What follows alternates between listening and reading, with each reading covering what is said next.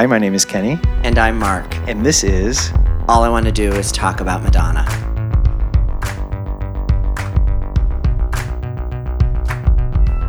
Album 1, Side 1, Track 1. Lucky Star.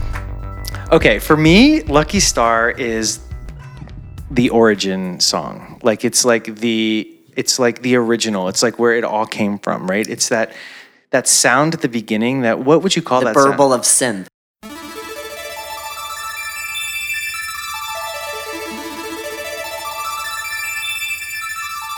That to me feels like, I always imagine, like in the story of Madonna, it's like she's arriving like Glinda the Good Witch. Like she starts as like a little thing in the sky, she's a little star, and she's arriving to Earth with this song that's like, I'm here, fully formed. I've arrived to help you. This song is very much of the Danceteria East Village vibe that had kind of emerged at that time.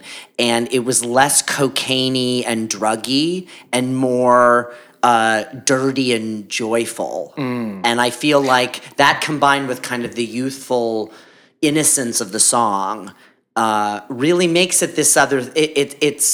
It's quite sweet. It's actually one of the sweetest tracks on the record. Who is she singing about? Well, she wrote it for Mark Kamens, who was the DJ at Danceteria, who she said they were dating, and she said, if I write a song about you, will you play it at Danceteria? That was a way to get her stuff played at Danceteria. Oh, you see, because I thought she was with Jellybean Benitez at this time. I think she may have been, but I think... Because my understanding is that Mark- that Jellybean, like that she was working with another producer on this album, right? And then she didn't like the way that he was producing the songs, Yeah. and so then she brought in Jellybean. But no, but that happened much later. This song was one of the songs that she came to the project with. Really? Did you think there's a demo of it? Because I've never heard a demo of this song. No, I think there is. I don't think the demos from Madonna, the album, will see the light of day because I don't think her vocals are up to par. What? I think it's, I know, right? I think it's more of a guiding track, kind of. I mean, I meant like there's that demo, that the infamous demo that she had with like Everybody and Ain't No Big Deal. Yeah. I think those are the only two. Crimes of Passion is on that. I remember that song. I always think that maybe she's talking about her mom, just to go to Interesting. Madonna iconography. That's a way I like to think of it. I mean, I also think it's kind of it's a song about ambition in a lot of ways. I mean, you might be my lucky star, starlight, star bright. It has a kind of there's an ambition to the vocal. I think she really works very hard all through this record, but because this is the first song, and it was supposed to be the title of the album. Oh, right. Before they named it Madonna, it was going to be called Lucky Star. I think that she knew it was her introduction on the record. I think it meant a lot to her that she wrote the song it's herself, and that was going to be the lead song. I feel like she sings it in a way that is very eager and like surprisingly muscular. Well, no one would ever say, oh, Madonna's a great singer, except she is. She's like a really good vocalist in a way. Like she's a very particular thing. And so it was something else that made the song yearn, and it was, I think, that her need, like she's like, I need to reach you through the song. Like she had a true need to connect. The production for this song is really, really great. I agree. It's super clean.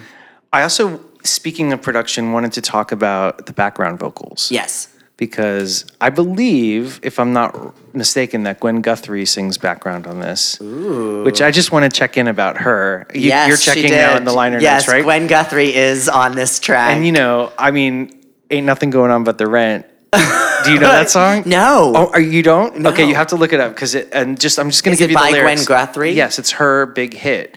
And she was a big, like, downtown diva. She had a ton of dance singles, and then she's singing background on the Madonna album. But her big song was called Ain't Nothing Going On But the Rent. You got to have a J-O-B if you want to be with me.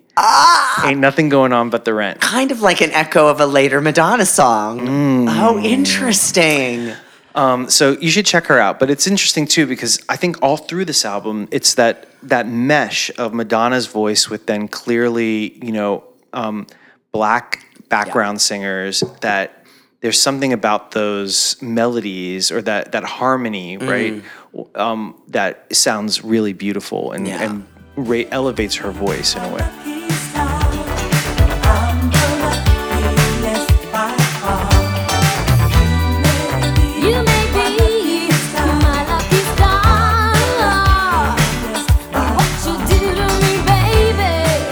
Well, and it reflects Madonna's own upbringing and childhood and listening to R&B music as a kid in the 60s in Michigan and then into the 70s. And also she's coming out of a few years of living in New York City at the tail end of disco in the 70s. Totally. And primarily a lot of those disco hits were by Black women. Totally. I mean, and I think this also brings up something that we should keep coming back to, which is that there's always been this accusation and this sort of understanding that maybe Madonna's like co-opting cultures and taking over, and that this is one of those ways that, because I think before she had a video, and I just want to touch in about the video before we end, before the video, no one knew if she was black or white. Yes. Right? Well, that was also because the cover of the first single was an illustration of the city of a city street versus her face.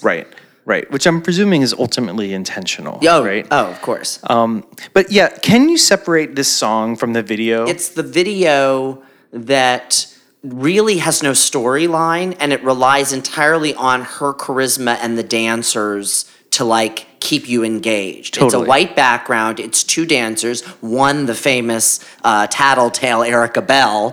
And I think what's interesting about it is, it's the three of them dancing and then lots of close-ups of Madonna. And really, it's just about her charisma and her chutzpah that keeps the video engaging. Maripol also styled her for that video. Yes, a very famous. Well, let's all thank Maripol. Maripol was. We love you, Maripol. I was thinking about the life of this song, and I think I don't think she sang it on the Who's That Girl tour. I think the only two times she sang it live was on the Virgin tour in a very kind of straight version, and then the version she did on Confessions that went into Hung Up. Yes, that's actually an amazing version. Which was a whole different totally version. Different. It's an amazing beginning to the record, and I think also, for all of its beauty, it wound up being the third single for the record. Right. And so we'd already had a couple of other songs to kind of introduce ourselves to her.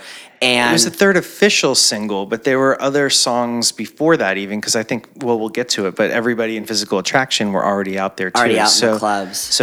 But yeah, it's an amazing opening to a first album. Yes. Till next time. Bye.